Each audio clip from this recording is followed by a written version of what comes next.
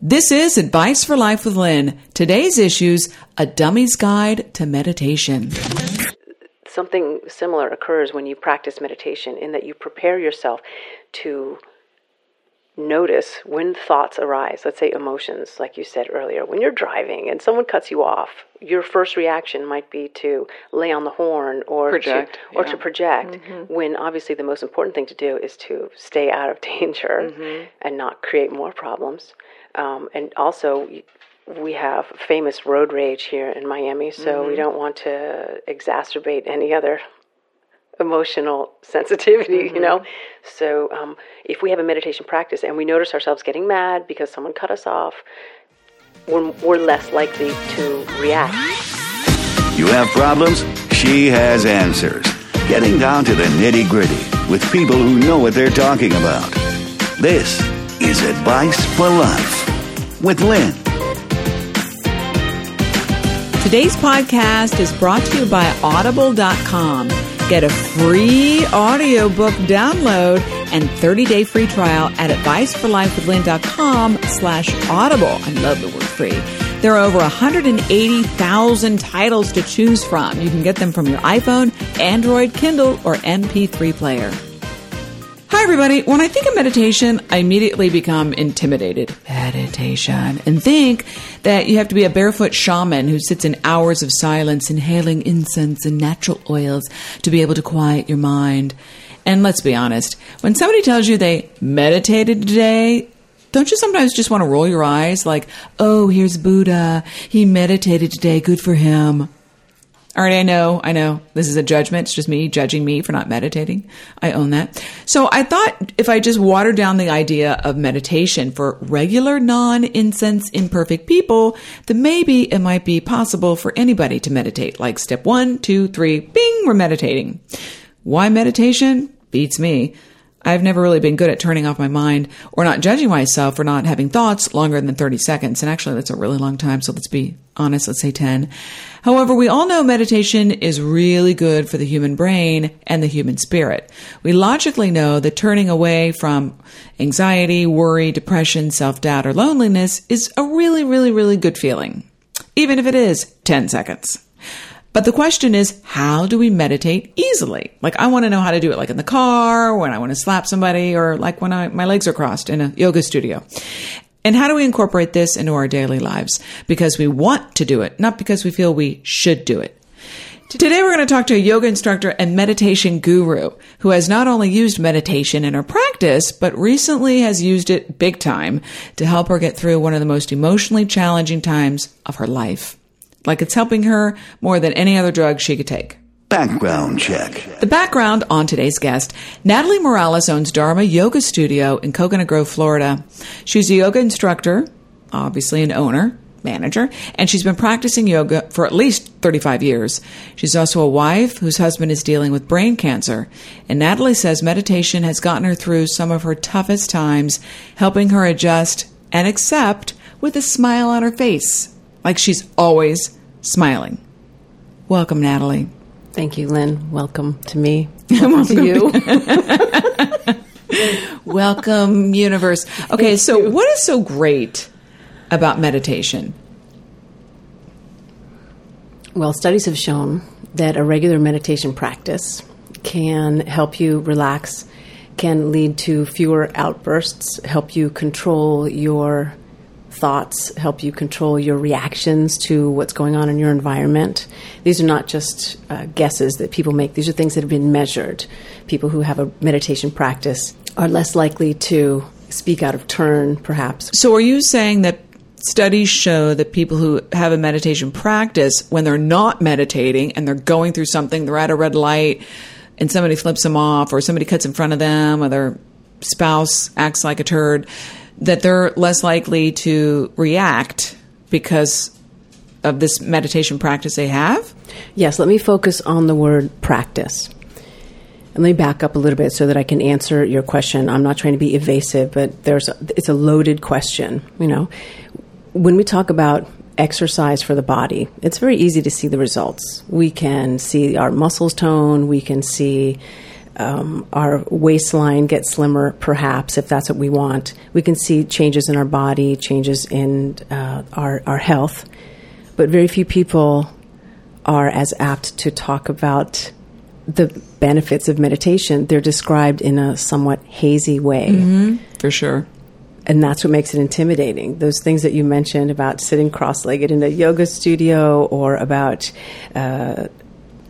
getting thrown off when you're driving and someone cuts you off on our crazy Miami highways.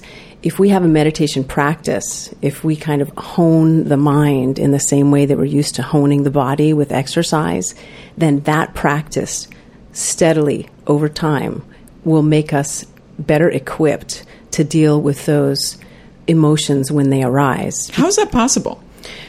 Well, when you made a comment about emptying the mind, a lot of people, that's exactly what a lot of people think meditation means. And that kind of lofty goal is precisely what makes it intimidating, because people think, oh, I can't just sit still and empty my mind, can't stop thinking.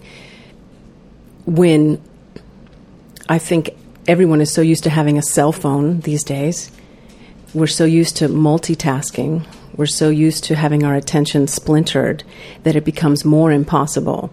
And exactly because of this problem that many of us feel ourselves being splintered in many different directions, that's why today it's become easier to talk about meditation. 20 years ago, people didn't see the benefit.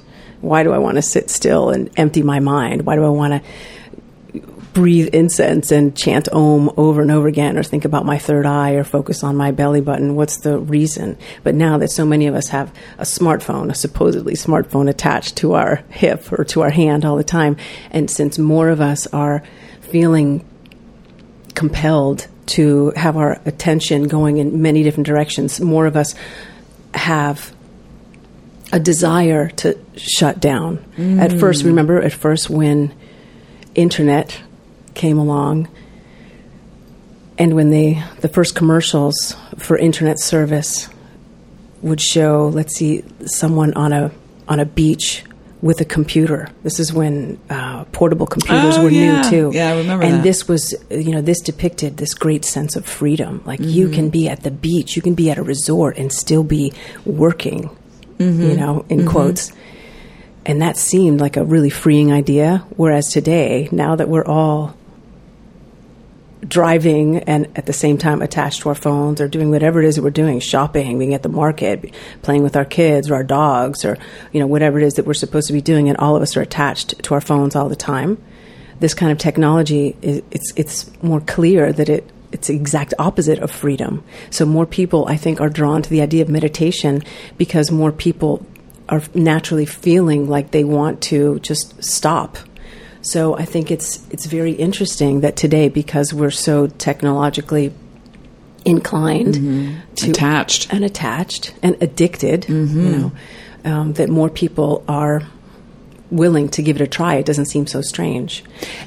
So, but you're saying, back to what you're saying about the studies and the advantage of meditation, you're saying, for example, I would be less distracted and irritated by my dog's clicking nails a few seconds ago, because I'm sure you guys can hear that click, click, click, click, click. I'd be less like, oh my God, what are people thinking? I can't believe he's clicking around. What is Natalie saying? I would be less distracted and less bothered by that if I was on a regular meditation practice. If you practice. How so? How is that possible? Well, there's several different kinds of meditation. There are some that are based on focusing your attention on a given object or something within your view or something that you can visualize. And there are others that are more like open monitoring, where you put yourself in a position, a comfortable position. Let's say you're in a sitting position, and you perhaps close your eyes and you focus on the physical sensations in your body, and then on your breathing. And as the thoughts and emotions arise, as they will. Because they do, right? Because that's natural. That's what the mind was designed to do. And as those thoughts arise, you practice, and that's the key word, you practice acknowledging the thought as it arises, and then trying to just instead of focusing on the thought and identifying it as the sound of my dog's nail clicking, or what is she thinking, or what am I going to, how am I going to respond? And there I am thinking again. Right. Instead of judging, and that's another thing we have. We'll get farther if we don't judge, if we pause, and you continue the next breath. So if we focus on the breath, I think that this is one of the easiest ways to go about it, because the breath is a constant activity that's a free service of the body. It's one of the sustaining activities of the body. Obviously, we're always breathing. And you've gotten this far in your life, breathing as you've breathed so far, so you're doing it well enough to get here. So again, without judging the style of breath, just observing it, just observing as the breath comes. You focus on the inhale as it's happening. You focus on the exhale as it's happening. And it sounds boring, doesn't it? For sure. You're nodding. It sounds boring, but it gives us practice. So when you feel those thoughts arise, or you acknowledge that the thoughts are arising, it might be in the form of a sound. It might be in the form of a perfume or the aroma of food. It might be in the form of a thought arising.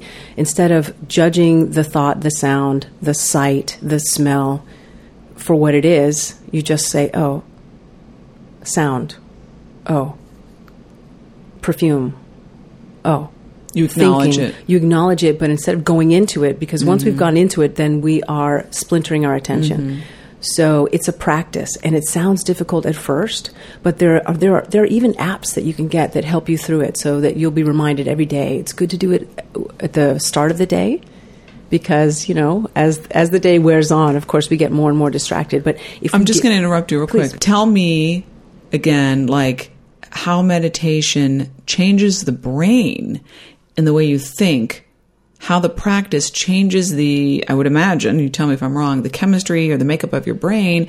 So when you are in a situation where you're at work and your boss is yelling at you, or, your date stood you up, or your kids are irritating, so you're not so reactive to those things. How does meditation change the way you think and behave? Well, rather than making something up, I could refer you to the experts. One in particular is an American man named Jon Kabat-Zinn. Do you know him? Mm-mm. Remember, I don't even know how to meditate, so yeah. Okay, great. Well, thank you for your honesty. Jon Kabat-Zinn kind of secularized a form of meditation based on Vipassana meditation, mindfulness meditation. And he was a medical student at the University of Massachusetts, I believe, in the late 70s.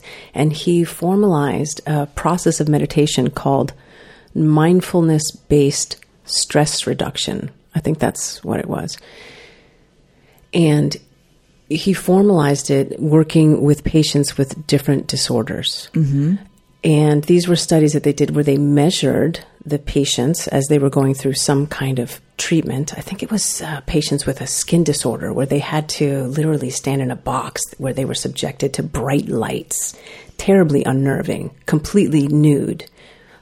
So he measured their galvanic skin response. He measured their brain waves, their breathing, and all these other methods of determining how relaxed a person was or how agitated they might be at that moment. And they found that people who practiced this particular mindfulness-based stress reduction were able to be more calm when they were getting this treatment.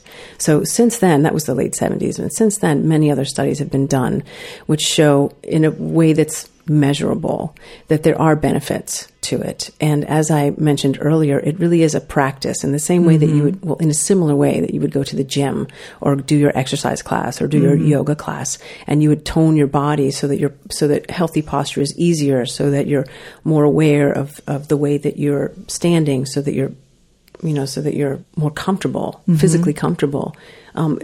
Something similar occurs when you practice meditation, in that you prepare yourself to notice when thoughts arise. Let's say emotions, like you said earlier. When you're driving and someone cuts you off, your first reaction might be to lay on the horn or project, to project. When obviously the most important thing to do is to stay out of danger and not create more problems. And also, we have famous road rage here in Miami, so we don't want to exacerbate any other emotional sensitivity, you know? So if we have a meditation practice and we notice ourselves getting mad because someone cut us off, we're less likely to react. If we have a practice, just because we meditate doesn't mean that it'll necessarily your life work every time. Right. Perfect. You know? Yeah, because none of us is perfect, obviously, but it's a practice that if we engage in it, I think we are, even in simple conversation, when we're having a conversation with someone at work or a stranger or someone that we know well, or when we hear the news that might be enraging or depressing, when we're talking with people about these issues, sometimes it's important to maintain some modicum of self-control so that we don't alienate ourselves, so that we don't offend people if we're interested in getting along with ourselves and others. If we have a meditation practice, I think we're more apt to listen, or we can train ourselves. Let me put it that way. If we have a meditation practice, we can train ourselves to listen more carefully, to pause before we speak. To get out of yourself a little bit. Right, and to really be in the present moment. Before we get to the 1, 2, 3, and guys, I promise we're going to, Natalie's going to teach us, take our hand, and this is what you first do, second do, third do. I want you to tell us, if you can share with us, how meditation has helped you immensely with going through brain cancer with your husband. How has it, because you've been doing this, sounds like almost all your life, so you're the expert, but you're human, and you're being challenged, I would imagine. How has it helped you? Well, first I have to make a disclaimer to verify that I'm not an expert. You know, I'm only practicing.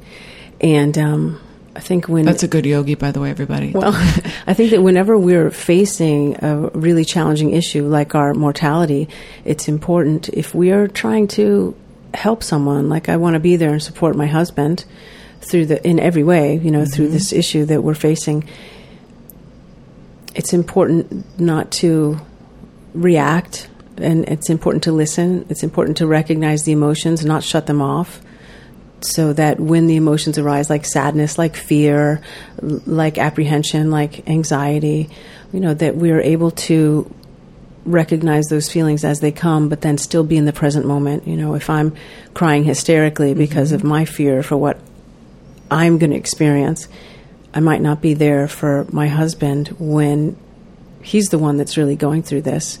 I'm his partner.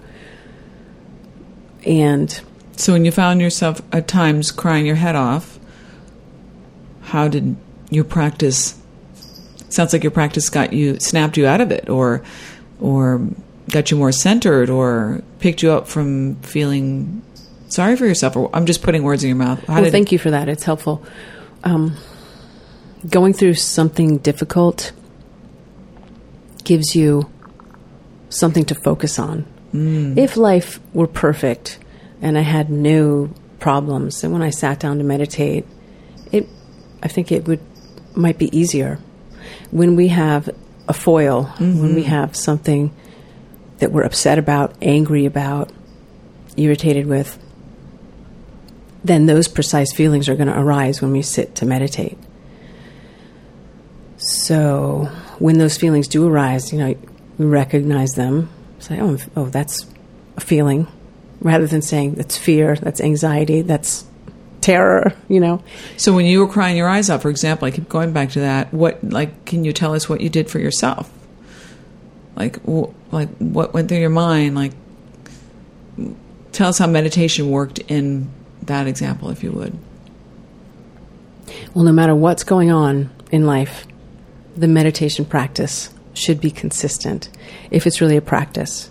If you're a runner, if you're a cyclist, if you're a dancer, if you're a yogi, whatever it is that you do, if you want to remain calm, and if you want to stay true to this title that you've given yourself, yogi, meditator, you know, mother, sister, partner, life goes on. Just because I'm having a breakdown doesn't mean my kids can't eat. I don't have children, but of course we're going to have to just stop and prepare, you know, food for them, or give them whatever it is that they need. Just because Steve and I are going through this distressing adventure, life goes on. Is that what you tell yourself? Like when you're going, you have your feelings, you're feeling sad, probably a bunch of other feelings. And is that what you tell yourself? Well, life goes on. Get centered. Have your feeling. Don't focus on it. Yeah, I think the problems occur when we take our own lives a little too preciously. Because none of us gets out of here alive. True. And in the end, either we're taking care of someone or someone is taking care of us. So we can't really take these things personally, right? That's the key. We can't. Not take anything personally. It's terrible, but everyone has some issue like this. Right. Of course, I'm going to take my life more seriously and more personally, and my husband's life, of course. But this is just it's part of the process of life on Earth. You remind yourself of big picture, it sounds like. Yes. Right. Of course. And even though we're going through this issue, there could be someone else going through an issue just as intense. I mean, there are people going through issues all the time, just as intense. And so this kind of issue that we're going through, this adventure, that's what I keep on liking to call it. This adventure is unique for us, but it's not unique in the big picture. Well, the Course in Miracles, which is the book I actually learned from and teach from, says, I'm sure you're familiar with it, but it says there is no degree of difficulty. So while you're, going through an adventure and challenge of brain cancer with your husband, somebody else who might have their own challenge of, I don't know, let's say their boyfriend calls them fat or something. It's all challenging. Whatever degree, there's no more or less. It's all pain. It can be painful. So, I hear what you're saying. So take it step by step on how we can meditate. Like, again, this is Dummy's Guide to Meditation, watered down. You gave us an overall umbrella. So what's the first thing we want to do? Number one. Got my pen ready. Number one, put down your cell phone. Okay. Put down cell phone. That's an important one. Super. Turn off the brain, because when you look at a screen, your mind says, "Oh, be awake," but you want to get all electronics away. Okay. There are several different ways to go about it. We can practice observing. Okay. Okay. These are kind of precursors to meditation. Okay. How about this? Driving in silence.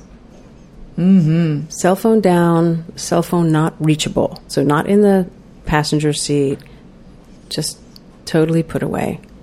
No radio. Okay. Sorry. No, yeah. No music, no radio, For no sure. iPhone. No. Okay, so no music. No audio. Driving in silence. Okay. And we can go along the senses in this way. So driving in silence, so that we appreciate listening. And appreciating listening can also extend to having conversations with people, strangers or loved ones or coworkers. Why do we want to do that? Because it's a way of practicing being mindful. Really listening. Just listening. Listening to the silence, listening to nature. And listening to my cat's bell jingle as she keeps walking and it's bothering me. Okay. Exactly. Practice being mindful. Okay. And I'm just going down the senses. Okay. Driving in silence, practicing listening. How about eating mindfully? Not rushing through a meal. When the food arrives, looking at the plate, looking at everything that's on the plate, the colors, the textures. Not looking at your phone. All this is without the phone, by the way. That's number one. Okay. Looking at the food when it arrives, and then when you taste it, really enjoying it. And by the way, same thing with drinking. Whatever it is you're drinking, whether it's water or whether it's wine. Same thing with smoking. If you're going to smoke, rather than tell someone, don't smoke, it's bad for you, say, you know what? Why don't you smoke mindfully? Smoke in silence. What about that? And smoking mindfully is what? Observing, there's the cigarette, I'm inhaling. I don't know how to smoke, but I'm just guessing. Let's say, the way the cigarette feels in your fingers, the way it feels when you inhale, the way it feels when you exhale. You can see the smoke. My sister used to say, when she smoked for a brief period in her, young years, that smoking gives us a chance to really blow off steam. Ooh, that's because deep. it's visual. Yes. So rather than tell someone you have to stop eating this, or you have to stop drinking this, or you have to stop smoking, just say, why don't you do it mindfully? And what's the advantage of that? Then you really are concentrating on what you're doing. You're not using it as a distraction. You're not using the music as a distraction. You're not using the food as a distraction. You're not using the whatever you're imbibing or smoking, you're not using that as a distraction. You're in the present moment. Trying to be in the present moment.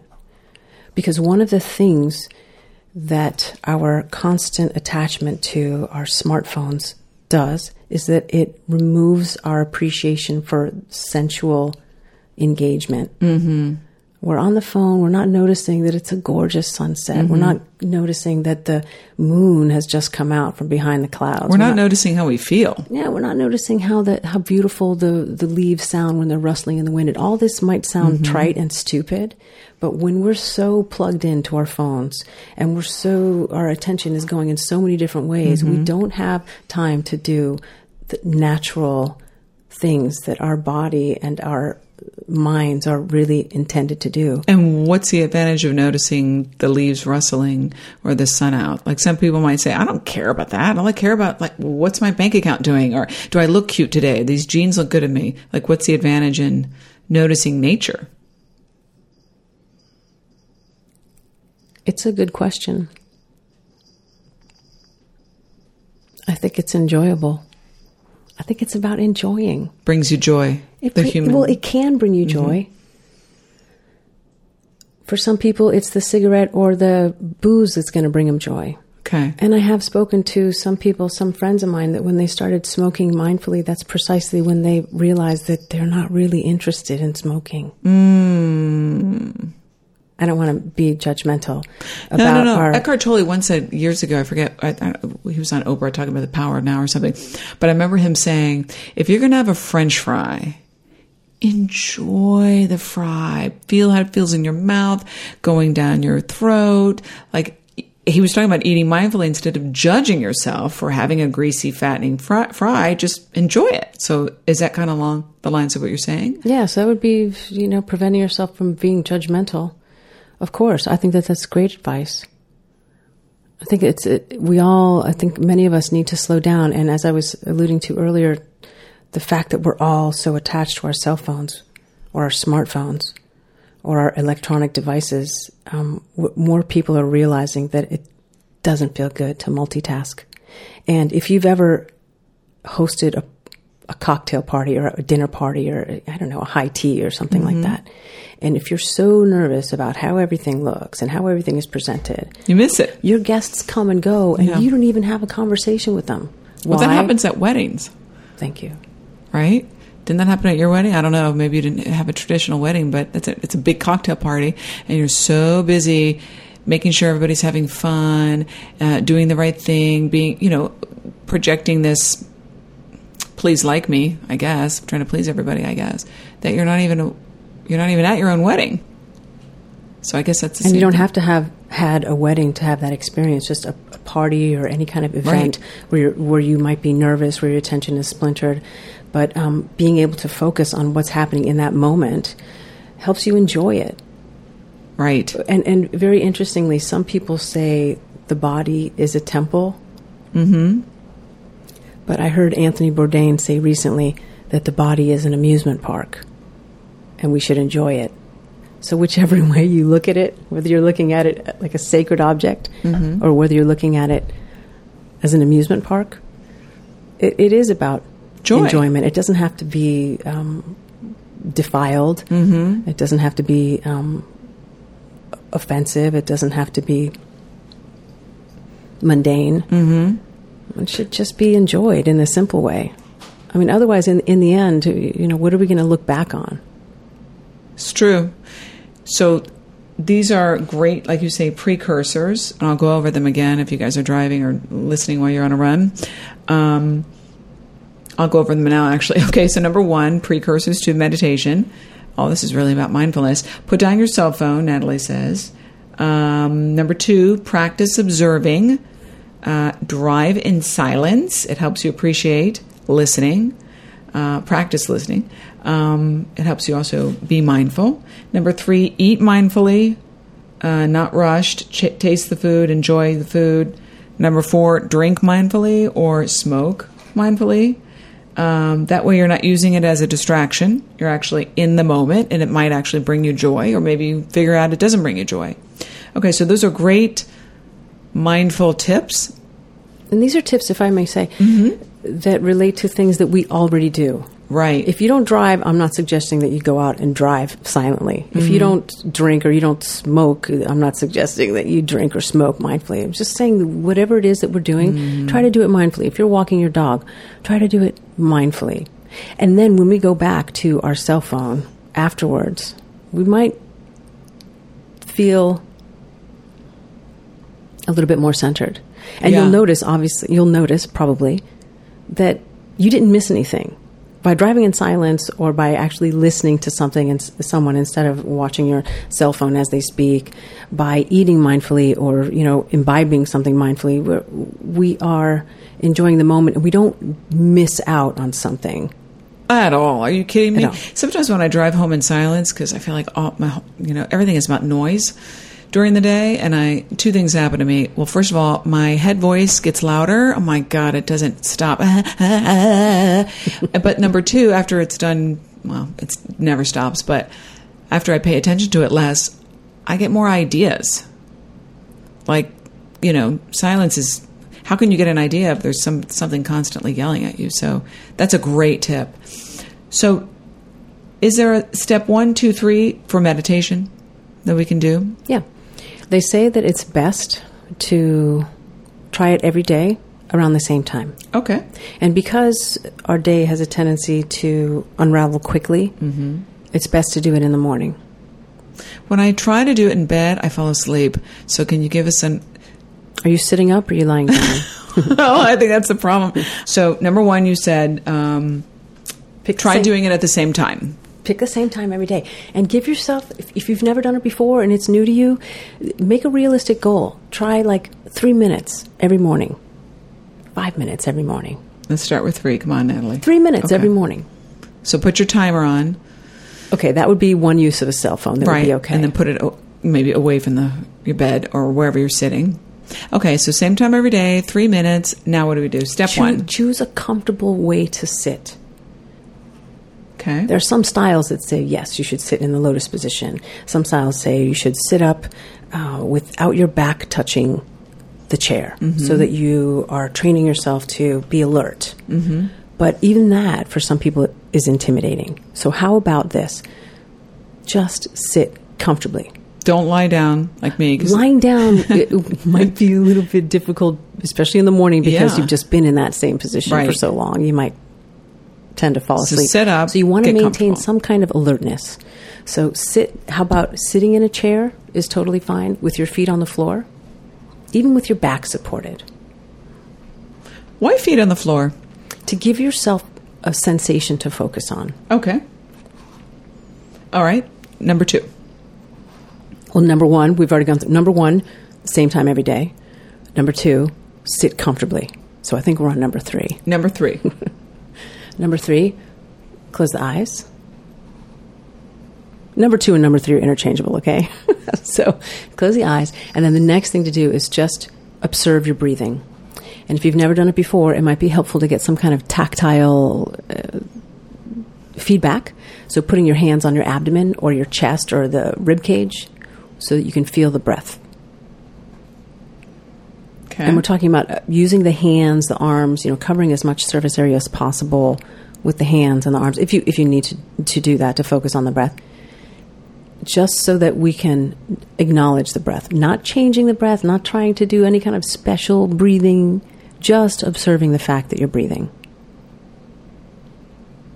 These things sound really simple, but when we get ourselves to this point, that's when we realize that the mind is constantly at work. Okay, so while I like what you're saying. Yeah, we're observing breathing. Our hands are on our chest. We're acknowledging the breath. And then I'm thinking, oh my God, Jesus, it's been 3 minutes. What am I doing? What do I have to do today? Oh my God, there I am thinking again. God, I can't even meditate. What an idiot. Here you call yourself a life coach. You can't, there's that thought again. Stop doing that. You're judging. Right. So when you have those thoughts, because just simplify.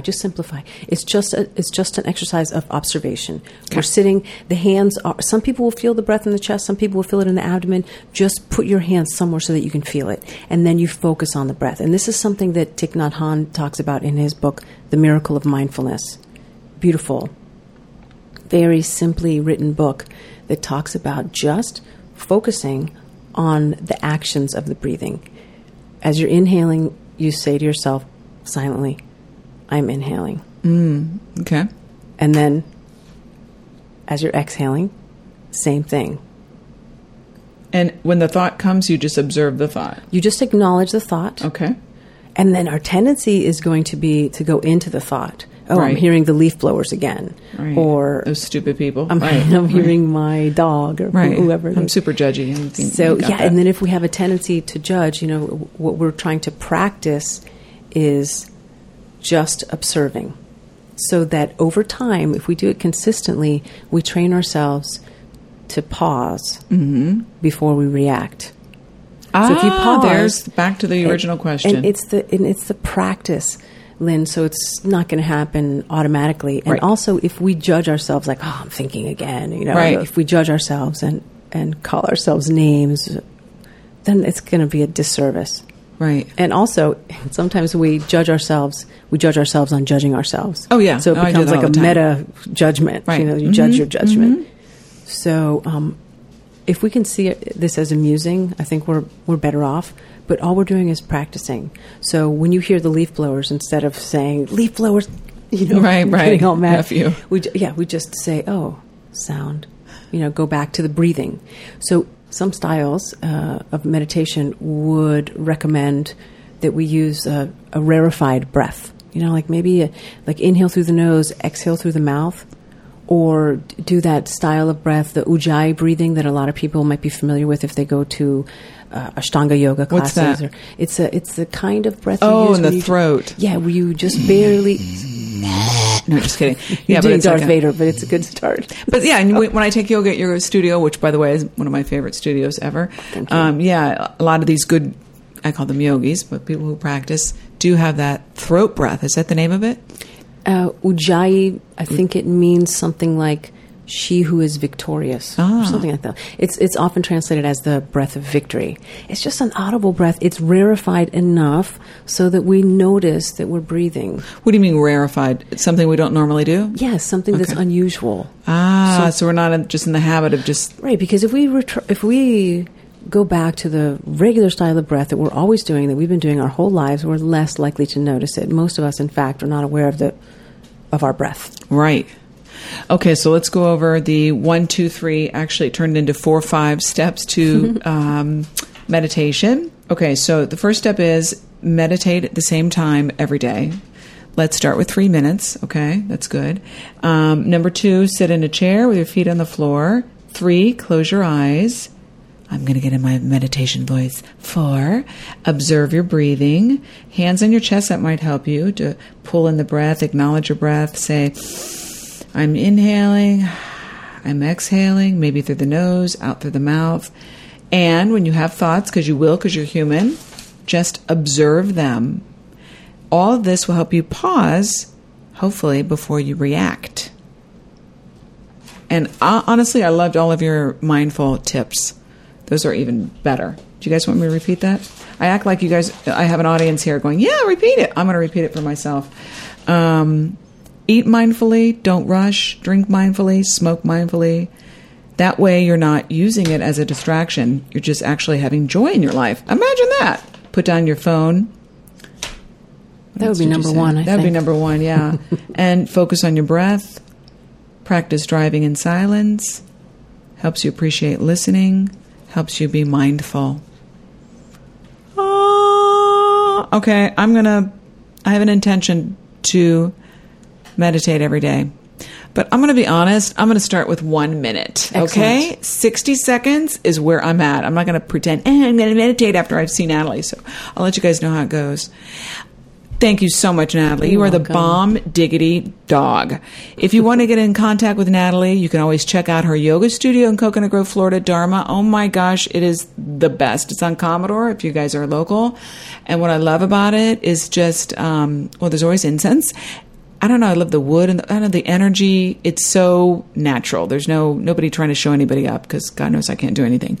So Dharma is also on Facebook and Instagram. It's called Dharma Yoga Studio. You can also find Natalie on her website, dharmastudio.com. Everybody do a little chant. Lynn. A reminder to everybody, submit your questions on adviceforlifewithlynn.com. And while you're there, sign up for my free email. You'll be the first to get my weekly blog on how to live consciously and peacefully. You'll also get access to my free happiness guide when you sign up. Also, I'm looking for guests with different ways that they can help the Advice for Life with Lynn followers. So reach out, maybe if you think you've got something to say and you want to be on the podcast. Lastly, please subscribe and rate my podcast on iTunes. I really care about what you think, so tell me how I'm doing. I want your thoughts. The links are in the show notes and also on the website. I want to help as many people as I can with this podcast, so your shares, your subscribes, and reviews help us gain visibility in the iTunes store, and they help us reach more people. Thank you so much for listening. I'll see you next time. And remember, there is nothing we can't talk about.